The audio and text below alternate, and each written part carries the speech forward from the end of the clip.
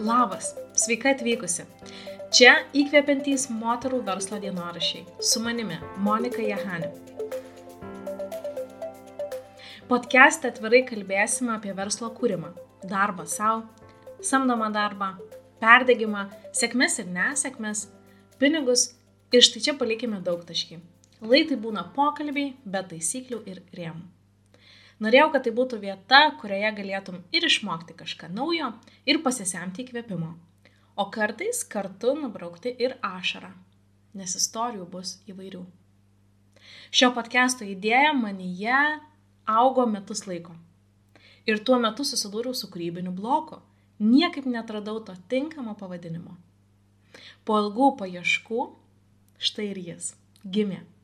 Įkvepiantys moterų verslo dienoraščiai.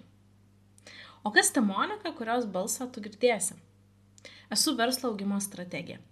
Žodis augimo jau parodo, kad dirbu su norinčiais daugiau, norinčiais augti. Padedu moteriams pradėti ir auginti jų verslus. Esu apie sąmoningą verslą.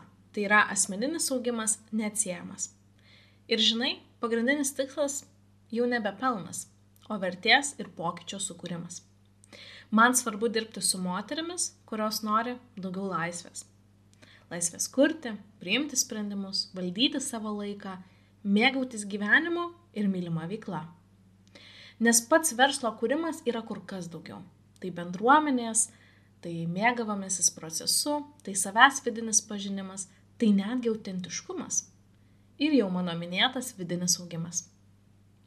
Žinai, tą pradžią, kuomet mes tik pradedame savo veiklą. Entuziazmo pilnas akis. Tokį vidinį malonų jauduliuką. Laikui bėgant, visa tai tampa rutina.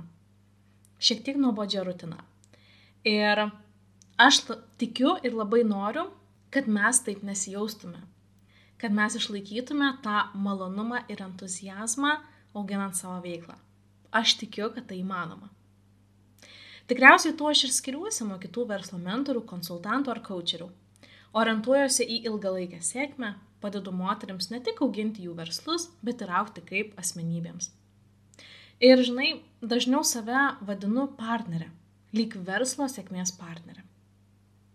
Šiame podcast'e tu mane pažinsi geriau, pažadu. Tai toks yra trumpas intro ir atsisveikinu su tavimi iki pirmojo epizodo.